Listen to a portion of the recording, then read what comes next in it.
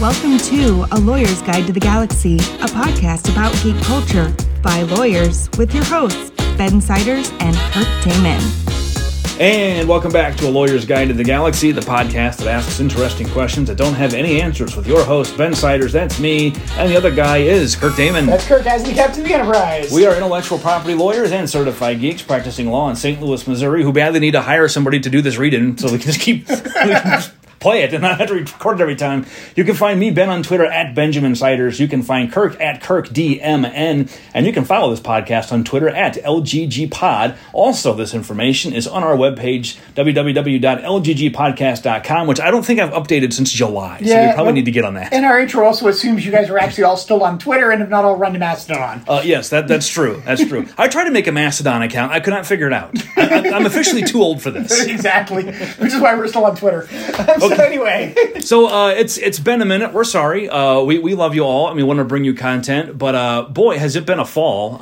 You and I have both just been crazy busy with random things at exactly the opposite time to where we've never been here. Yeah, that's the issue with this has not been, interesting content. We have written large outlines for content. We have developed shows that we know we want to put together. We just have not had a chance to sit down and record them. Even though we've sat down and talked through issues and talked through stuff we could be recording, we just haven't done it. I think we've had at least 4 or 5 conversations about recording a podcast episode without actually recording a podcast episode. And we've had 4 or 5 conversations that could have been podcast episodes if we just would have recorded them. We just had one right before this. Yeah. So some exciting news, maybe. We'll find out. We are going to do something crazy. So this is actually going to be our first episode for season... Are we on 6 now? Yeah, I think it's season 6. Whatever the season is, this will be the first episode of that season. Also, the first episode of season 1 of a new podcast we're calling LGG in Camera. So bear with us here. As you know, if you listen to this podcast with any frequency, we have basically 2 types of episodes. We have the deep legal theory crafting stuff where we dive into either a case or just how IP laws apply to one of our cherished geek properties, either how it's actually been applied. We went over some Star Wars case law once,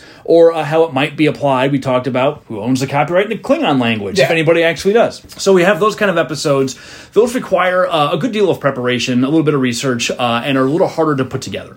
Yeah, they also, when we do them, I think, is well in preparation. It's ones we have to pay more attention to just staying on topic, what we're doing. You guys know we diverge in some of these. We really like to do that. We really try to focus these episodes on focusing on these legal issues and stuff along those lines. Yeah. And then we also have our more lighthearted episodes where we talk about more the pop culture aspects of geek stuff, things we've seen, movie reviews, speculating about what's coming, and just kind of covering things that are going on. And we get into a little bit of the IP. We talk about some of the copyright issues and kind of speculate about why they're doing certain things. But for the most part, we stay pretty surface level. And a lot of those are very much surface level, like us just talking about, hey, we saw this thing, we liked it, whatever it might be. Those are, as you can imagine, easy to put together. They require virtually no preparation. In fact, there have been times where, I think we had once that you and I both just happened to have seen something together. We're like, without ever talking about it, let's just record an episode right now. Yeah. And then that was that. That was the Star Wars anime stuff. I think it was. Yeah, I think that was it. Which, by the way, there's a second season. I know. So anyway, the idea behind doing the LGG in camera, which we'll explain what that means in a second also, is to bifurcate it was a legal term I shouldn't use, bifurcate the podcast into really 2 streams. This stream, if you're finding this episode now, you've probably gotten to it by being a subscriber to the LGG podcast main, I'll call it the main podcast. Lawyer's Guide to the Galaxy, if you want to call it by the full name. We're going to launch a new stream, which will have the lighter content. So the heavier stuff, the legal-centric stuff will stay here. We will have probably fewer of those episodes over the course of the year. We're thinking probably 6, maybe more, as cases come out. We've got the Warhol case this year, a new Google case coming. So if you're really into the more in-depth legal analysis, stay here. That's where it will be. And many of these episodes, I think, to warn, is going to be potentially longer episodes. They kind of have to be, yeah. They kind of have to be. And we may Not that we can't talk forever about basically anything, but we may also assume some basic legal knowledge as well in conjunction with these, or at least having listened to prior episodes, because they're going to try to build on each other. We're going to try to go into it. And we're going to try to focus very much on legal aspects. And the reason I think we're doing this, and I mean, I'll let Ben, second me here as to what it is we have definitely received feedback that there there are people who really like the really in-depth episodes. Yeah. Our Google API episode is, one of the most listened to episodes we have. We know people really like it. That is probably the most legal episode we ever done. Yeah, that one was really, really technical. And so, we know people like these, but to get into those episodes requires a lot of research on our part, a lot of crafting and putting together how to go through this and how to make it make sense to people who don't necessarily have legal training. And then just a lot of going through it and walking through, here's the various pieces of it, like writing a legal brief. And so what we're trying to do is basically say, hey, for those of you guys who like that, we want to give you more of those kind of episodes and have a place where those episodes all exist by themselves. Yeah, and it's the tricky part is not going through it. Kirk and I can both sit down, and we've been doing this long enough. I can breeze through a Supreme Court fair use case in 20 minutes, but we both have to have read it, and we both have to have kind of understood the background, the procedural posture. It's one thing to read the case, but to really kind of give you the in-depth background that we think people want, and to understand how it's going to affect things and do the prognostications that we like. It just takes a lot more effort than just reading through it. If you just want someone to summarize an opinion, you can find, poor quality summaries all over the media. Yeah. Well, and quite frankly, it was the thing when we say that type of stuff, you got to realize we're reading legal media every morning, every afternoon. We all subscribe to, lists of, hey, here's the court cases that are coming down. Here's basic analysis of them. Here's important things to take away. Here's placing this in context of other things that may be relevant to you, stuff like that. We can do all that because we do all that every day. But for you to give it to you guys, we can't necessarily assume that when we're going to talk about the Andy Warhol case, you immediately know what its procedural posture is and why it ended up in front of the Supreme Court. Or who Andy Warhol is, for that matter. That's our old man energy coming to bear. Like, everybody knows who that is. So for the other stream, for the LGG podcast in camera, we'll put a link on the website so you can find it. You will need to subscribe to that separately. This episode will be in that stream, so when you do subscribe, and you will subscribe, you'll see this episode reappearing. So if you're hearing this for the second time, you can stop. There's nothing new in this episode. This is a rebroadcast, yes. But we're going to try and move more of the lighthearted stuff there. We're going to get probably more episodes, shorter episodes, and less depth on legal issues. Those episodes have also done pretty well in our stream, and we kind of want to see for a year where more of the interest is. They both get a lot of downloads, but I was telling Kirk right before we started, we get one new subscriber, someone downloads the entire back catalog. It's a lot of episodes at this point, and so it kind of inflates the numbers, and it's hard to tell what people are really want. So we're going to do this for 1 year. We're devoted to it, and we'll see how it goes. And we, of course, are interested in your feedback and your thoughts on whether you love it or hate it. Yep, so we'll see how it goes and see what you guys think of the potential bifurcated format. Obviously, if you love it, if you hate it, send us feedback. Yes, definitely. We want to know. Okay, so as we have been doing for the last few years, our first episode for 2023 is going to be Public Domain Day. Public Domain Day. We have to do Public Domain Day. And we will go to our favorite resource for Public Domain Day, the Duke Law Center for Public Domain Studies. They publish each year a Public Domain Day, sort of, what would you call it, a summary maybe, of like major works entering the public domain? Yeah, I think it's a good way to describe it is they try to go through major works that are entering the public domain, list them out, say what they are, give links to them, what they... Oftentimes give some little bit of historical context of why they're major works. Yes. Behind it. And then I think summarize some of the law around both what does it mean to have Public Domain Day, which is the same kind of stuff we get into here, but also what do we know about these particular works entering public domain and what does that potentially mean? Yes, and this year Public Domain Day is particularly interesting because it is... They all are. They all are, but this, we're really getting into... let's back up. Copyright term. We've talked about this before, but the copyright term was extended in the 1990s, and it used to be 75 years, and now it's 95 years for corporate works. Yep. So stuff that was published in 1927 is now entering the public domain as of January 1. As we've said before, everything enters public domain on the same day at the end of the year, so you want to publish early in the year to squeeze out as much time as you can.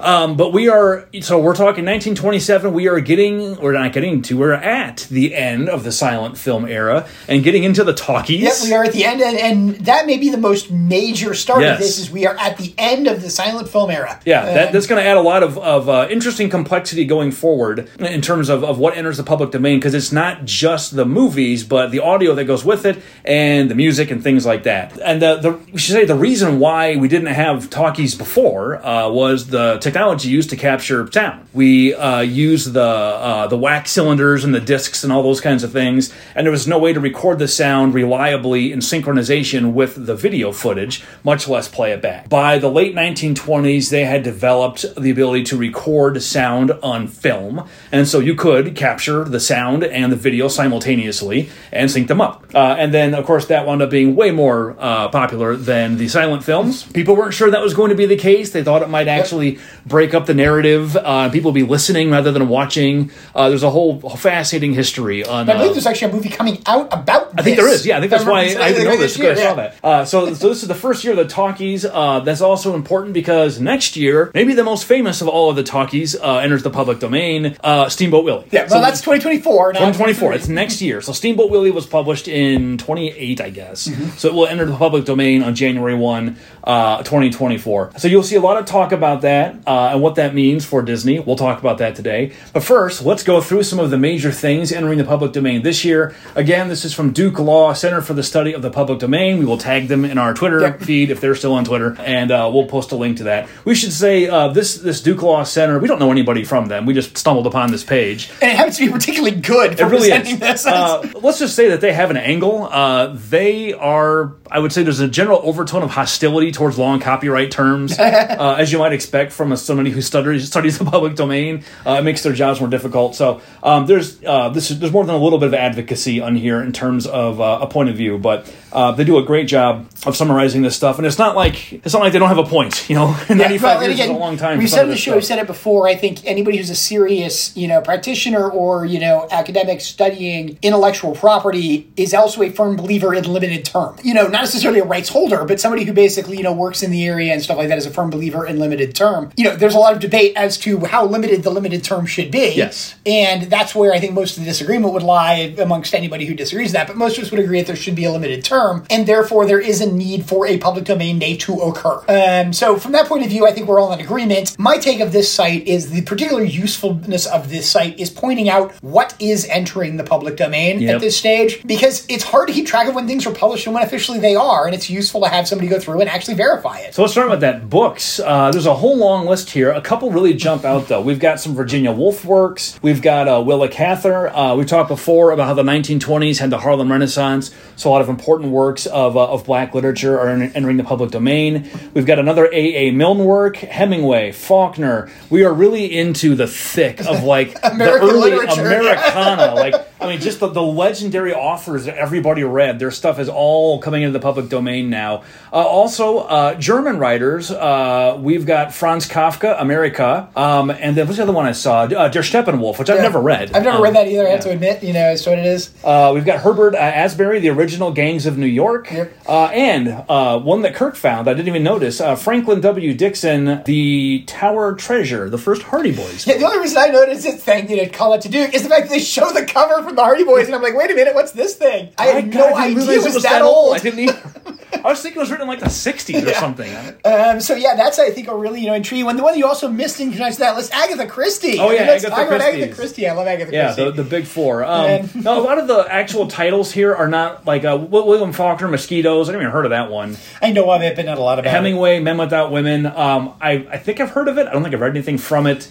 A.A. Milne, Now We Are Six. That must be another Winnie stories, I believe, yeah. Yeah, it says illustrations by E.H. Shepard, who I think also did the Winnie the Pooh illustrations. So and it's another Tigger's 2024, if I remember rightly, for A.A. Milne. So part of the issue you bump into is that Tigger was a character introduced later. And so I think it's an important thing to note that I believe that's 2024. I don't believe that Tigger's in this, but I don't know. It's another Winnie the Pooh book. That is another Winnie the Pooh, more stories. Which is a good chance to point out. So, Winnie the Pooh entered the public domain last year. With the publication. Winnie the Pooh himself and certain of the major characters. As depicted in that book. Yep. And so now we have another Winnie the Pooh book. Now We Are Six entering the public domain. And we saw last year an explosion in people making Winnie the Pooh stuff. Which went in basically two directions. Cute, cuddly things, generally in the spirit of Winnie the Pooh. Which were mostly ignored. And then the opposite of that. Yes. Which was, what is the most crass, overtly sexual, and violent way we can portray Winnie the Pooh? We're going to turn him into a slasher movie! Oh, yes. And how? We watched a trailer for one of them. No, so I have to admit, so here's the thing. I learned about Winnie the Pooh Blood and Honey, if you guys haven't encountered. It's a slasher movie. Definitely sort of, I would say, acting upon the basis of Winnie the Pooh. I've only watched the trailer. I have not watched the movie. I am not a big fan of slasher movies. I find them uninteresting. Yeah. I enjoy horror, but I really don't like slasher movies. I find the gore uninteresting. And I prefer, as I say, I would prefer psychological horror. I like my murderer to remain elusive and what he's doing to people to be unknown. The big thing I definitely got into those, I did watch the trailers and I watched a couple things of release scenes and stuff like that for Blood and Honey. I think Winnie the Pooh Blood and Honey is one of the more creative ideas that potentially has ever actually come into a slasher movie. Creative. And I think it's actually a potentially, very intriguing movie concept as to what it is. Whether or not it's a very good movie, well, it's a slasher movie and it's a low-budget slasher movie. Those have their audience, and if you like them, I have no idea whether it's good. It's just not something I can speak on because I don't really care for them at all. I kind of put this into the same category as the original Jackass line of films, where whether it's good or not, the appeal to the film is not going to be the quality of the writing or the cinematography or the acting. It's just the novelty. This is a shock and annoy your elderly parents situation where how dare they put my beloved Winnie the Pooh character into this this terrible juxtaposed, tonally jarring context. People are going to want to go see it because it's called Winnie the Pooh and it's a slasher movie, and they're going to, how are they going to do that? Whereas I'm the old fart who looks at it and says, "This is a great idea." Yeah, well, you're the provocateur. So. I'm not saying it's a bad idea. I'm just saying, if this is me being a snob, but if the filmmaking and the craftsmanship is not there, then this is just a cheap cash grab to take advantage of a public domain. Yes work. And no. And the same thing's going to happen to Mickey Mouse next year. Yes and no. And the same thing I put it into is, this is a low-budget slasher movie, which is its own genre of movie that people like. You cannot make a low-budget slasher movie without it being a low-budget slasher movie. That's just what it is. And the thing with it is there are high-budget, excellently produced, excellently made slasher movies that are out there that are common household names. There are low-budget, terribly made slasher movies out there that are common household names because they're good movies in the end because of what they are. Which of these, again, this is not a movie review as to what it is. Which of these it is, I don't know because I'm not going to watch it. I have the feeling I'm not going to like it regardless because I can't put it up against what is the kind of movie this should be. Yeah. What I look at it is, and again, this is solely from watching the trailer, I love the concept of what they're trying to do with Winnie the Pooh as a story, with the idea of it being he abandoned his toys in the woods. This is what's left out from being in the thing. He abandoned his toys in the Thousand Acre Woods. He grew up and he moved away. Mm-hmm. And now the toys are bitter about it. And it's one of those things evil Toy Story. It's evil Toy Story.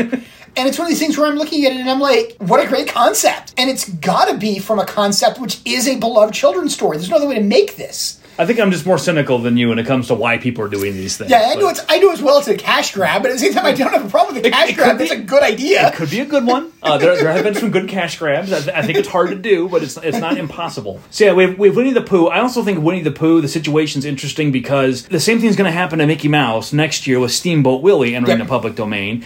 And the rights to Winnie the Pooh, the character, and Mickey the Mouse, the character, are owned by the same company, Disney. And as far as I can tell, Disney has not filed any lawsuits over this. Well, one thing to keep in mind about it is that also Disney's Winnie the Pooh has differences from the original A.A. Milne Winnie the Pooh. The red T-shirt definitely being the notable one, which is not in A.A. Milne's original book and the original illustrations. And so, you bump into things where there's iconic things we think about as Winnie the Pooh, which are not in the public domain yet, and, which would definitely bump into some of those questions of, Disney having issues and having rights in because of their later presentations of what's out there. The one I mentioned earlier is Tigger, and again, I don't know if Tigger comes in Now We Are 6 or if he comes in a book next year for some reason. I think it's a 2024 probably coming book. soon. I think it's a 2024 book is when Tigger is introduced as a character, so Tigger is not in the public domain. 1928 was Tigger's origin. So same year, so next year we'll get next Tigger. Next year is 2024. You've got all sorts of issues like that, and again, that also plays into what we're going to talk about. Another one of the issues coming in here is Sherlock Holmes. Yes, which we've talked about several times before. We're going to do a whole separate episode on Sherlock Holmes and the Mickey Mouse copyright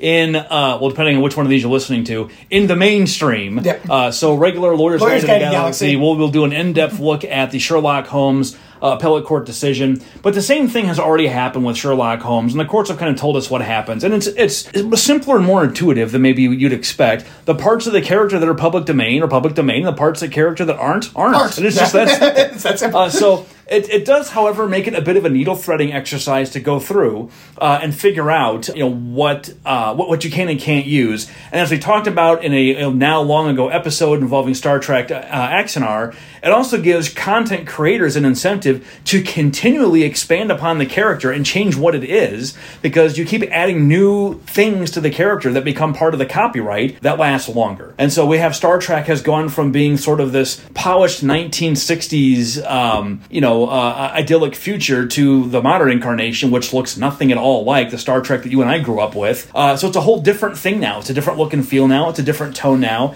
And the more content you add, the more minds you lay for people who are trying to use the public domain works once you get there. Yeah, and quite frankly, I mean, we can look at it and say it's a good thing or a bad thing, and I think that stuff we'll get into in conjunction with that episode as to what it is, but it's definitely happening. Yeah, it's definitely a thing. So it's definitely a thing. This is a major year for books, and again, I think, you're the English major here, in conjunction with it. We are talking about sort of that what I think we may say are the greats of American literature. Yeah. That's obviously debatable. It's what you consider the greats of American literature. And I think the foundation for what would become like the American novel as a genre was laid in the 1910s and 1920s. Yeah. And you see this happening really across the entire country, in all communities. So there's just a lot that goes on in the 1920s. It's the Roaring '20s. It's post-war, post-Spanish flu. We can all sympathize with that. And pre-Depression. So you've got this well-defined, book-ended decade where there's just an amazing amount of creativity, a lot of cultural change, a lot of social liberalization, and people talking about and filming things that never were talked about in film before.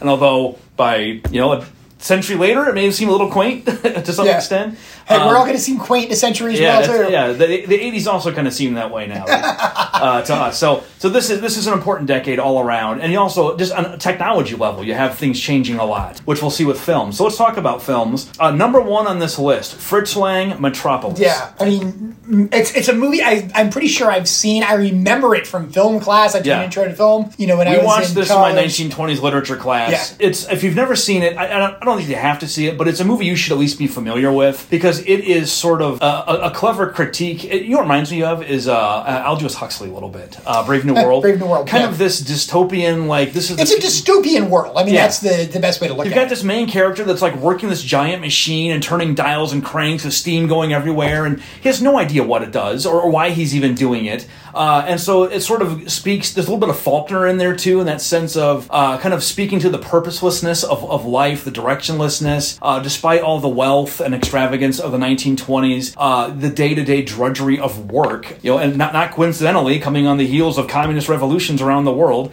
you see dissatisfaction amongst all these workers and the jobs they're doing, even though they're making more money than anybody ever has doing it and getting out of the cornfields and stuff. So Metropolis is kind of an artifact of his time, and it's a silent film. I think that one's a silent film. I believe it is. But yeah, it's worth at least going to YouTube and watching like 5 minutes of it just to get a sense of it. If nothing else, read a good review of it. I mean, that's the thing with it. And again, it's a movie I remember studying in film class. I don't know if we watched all of it or only watched part of it. Yeah, we watched like 15 minutes of it. That was enough. It was dreary. It's a dreary movie. It's a German film. So. Yeah, and again, it's all about being dreary. That's what the movie's about. German film in the 1920s, just to place it in the historical context.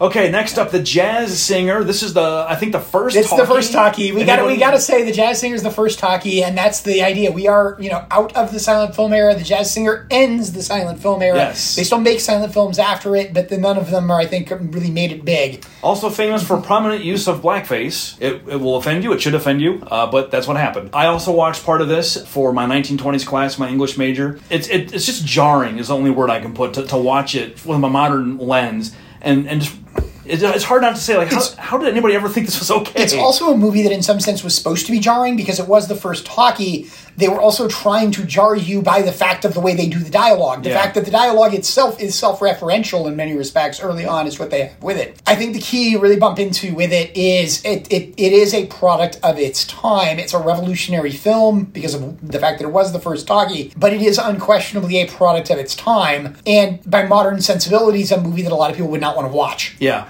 Yeah, probably not. Next up on the list, Wings. I'm only going to mention that because I think I've seen this. If it's the one I'm thinking of, it was the first cinematic release that had footage from an airplane, which, I got to think in the 1920s, most Americans had never been in an airplane, didn't know what the Earth looked like from the sky. So if this is the one I'm thinking of, it was, I think, like a recreation of World War I flying ace combat, which, given the technology of the time, is pretty remarkable. It's also one of the things that Duke mentioned out here, which I didn't know. It's the winner of the first Academy Award for Best Picture. Yeah. So that was interesting. Yeah, that's didn't know that either. The rest of these I've mostly not heard of. So the only one I knew of from this is Way of All Flesh, which is directed by Victor Fleming, and it has on here Lost Film. I believe there is no copy of this. Again, it's a movie I remember hearing about. And again, I think from my film studies class, but I don't remember anything about why I learned about it. I just recognized the name. And so, yeah, there's a lot on here that I have a feeling we don't know as well, just because of the fact that, again, I took all of one film studies class, and I don't think Ben took any. I didn't take any, yeah. And so, I know certain films because of what they are. I mean, I definitely know Metropolis, definitely know The Jazz Singer. I've seen part of The Jazz Singer because of seeing it as part of that class, but not a lot of... There's an Alfred Hitchcock film on here, The Lodger, The Story of London Fog. So yeah, I mean, these are, again, major movies, but we're now, I have to say, when we go at the start of talkies, we are now definitely getting into the heyday of Hollywood, without any question. Yes. We'll see that as we go on, that the number of silent films entering the public domain drops off because people loved this so much. Yeah, loved the talkies. Okay, moving on. Musical compositions. This is where we're going to see, I think, a lot. Because you have to bear in mind, we have two big musical movements going on right now. We've got jazz, which is sort of the mainstream pop music of the age. Yeah. And then you got blues. You also still have ragtime. And ragtime, yeah. This, yep. Yeah, but there's a lot of sort of it's the 1920s, a lot of creative output going on, and that includes musically. We also have a lot of musicals at this point in time, and well-known musicals that have stuck around till today. Well, here's our first one. Irving Berlin, Putting on the Ritz. Ritz, yep. Which, every time I see that, I just think of Istanbul, not Constantinople, by They Might Be Giants. Which, we were talking about, I just realized, how did they get away with that? It's basically the same song, with different lyrics. Sort of. We've got Old Man River, Rodgers and Hammerstein on here, Gershwin. Yep, Funny Face, which again, major musical. Billy Goat Stomp, Duke Ellington, Louis Armstrong, Bessie Smith. I mean, it's a who's who of blues royalty from back in the day. Really laying the foundations for the precursors to rhythm and blues, which, we're 20 years out in front of it, but after World War II is going to turn into rock and roll. With our very own St. Louis's own Chuck Berry. So hopefully we will be retired and not podcasting by the time that stuff comes. So there you go. There's kind of a short-ish summary of what's going on. If you look at the rest of the page from Duke Law, they go over the Sherlock Holmes case. If you want a preview of what we're going to talk about and what will probably be our first episode in 2023 on the main podcast, it's there. But we're going to do a breakdown of that case, what the hell, how they went through the analysis, and it's not as complicated as maybe you'd think, but it will be interesting to see what happens with Mickey Mouse, who's not just copyrighted, it's also a very important trademark. I think, Kirk, you and I would both say the conventional wisdom would be, well, you can get around trademarks pretty easy, right? Just disclaim that you've got anything to do with it. But we do have things like trademark dilution and tarnishment that could be raised. So we will probably also discuss trademarks a little bit when we do our Mickey Mouse episode, talking about this the Sherlock Holmes case, and as I say here in the Duke Law page, and the adventure of the public domain character.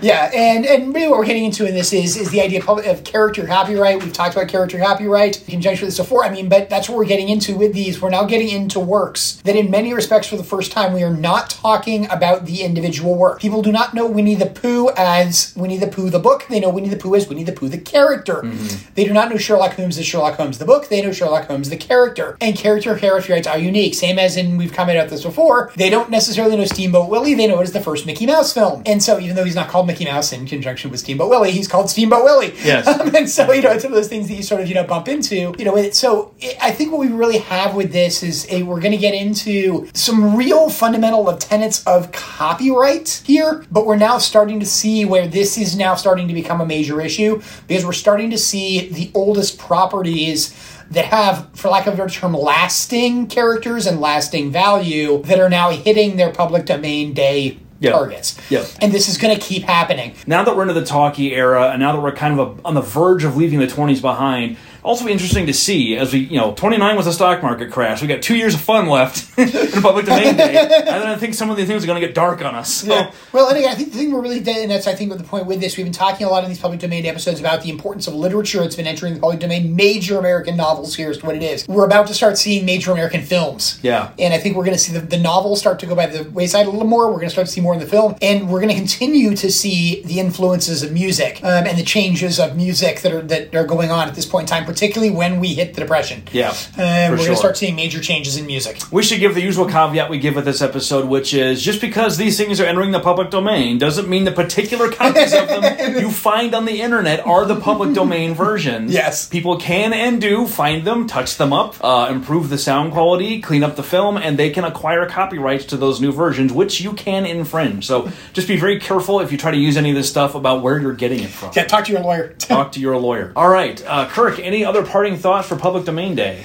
Again, we didn't have a Public Domain Day for lots of years because of the extension of copyright, that occurred. We're now seeing it come in. Other than the first one, all of a sudden everything sort of, fell on for 20 years. Yeah. We're now going to start seeing, a lot more just sort of, where it is, and also where we are, particularly in American works. At this point in time, we're at a very, I think anybody who studies American history would say, a very important era for American entertainment industry generally. And where is that going to go? And what are we going to see from it? All right.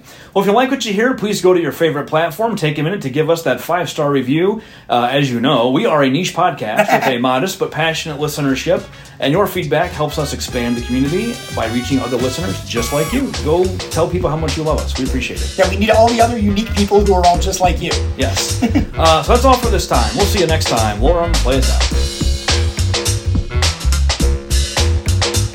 The views expressed by the participants of this program are their own and do not represent the views of, nor are they endorsed by Lewis Rice LLC, its officers, directors, employees, agents, representatives, shareholders, and subsidiaries. None of the content should be considered legal advice. As always, consult a lawyer. This podcast was produced and recorded in St. Louis, Missouri.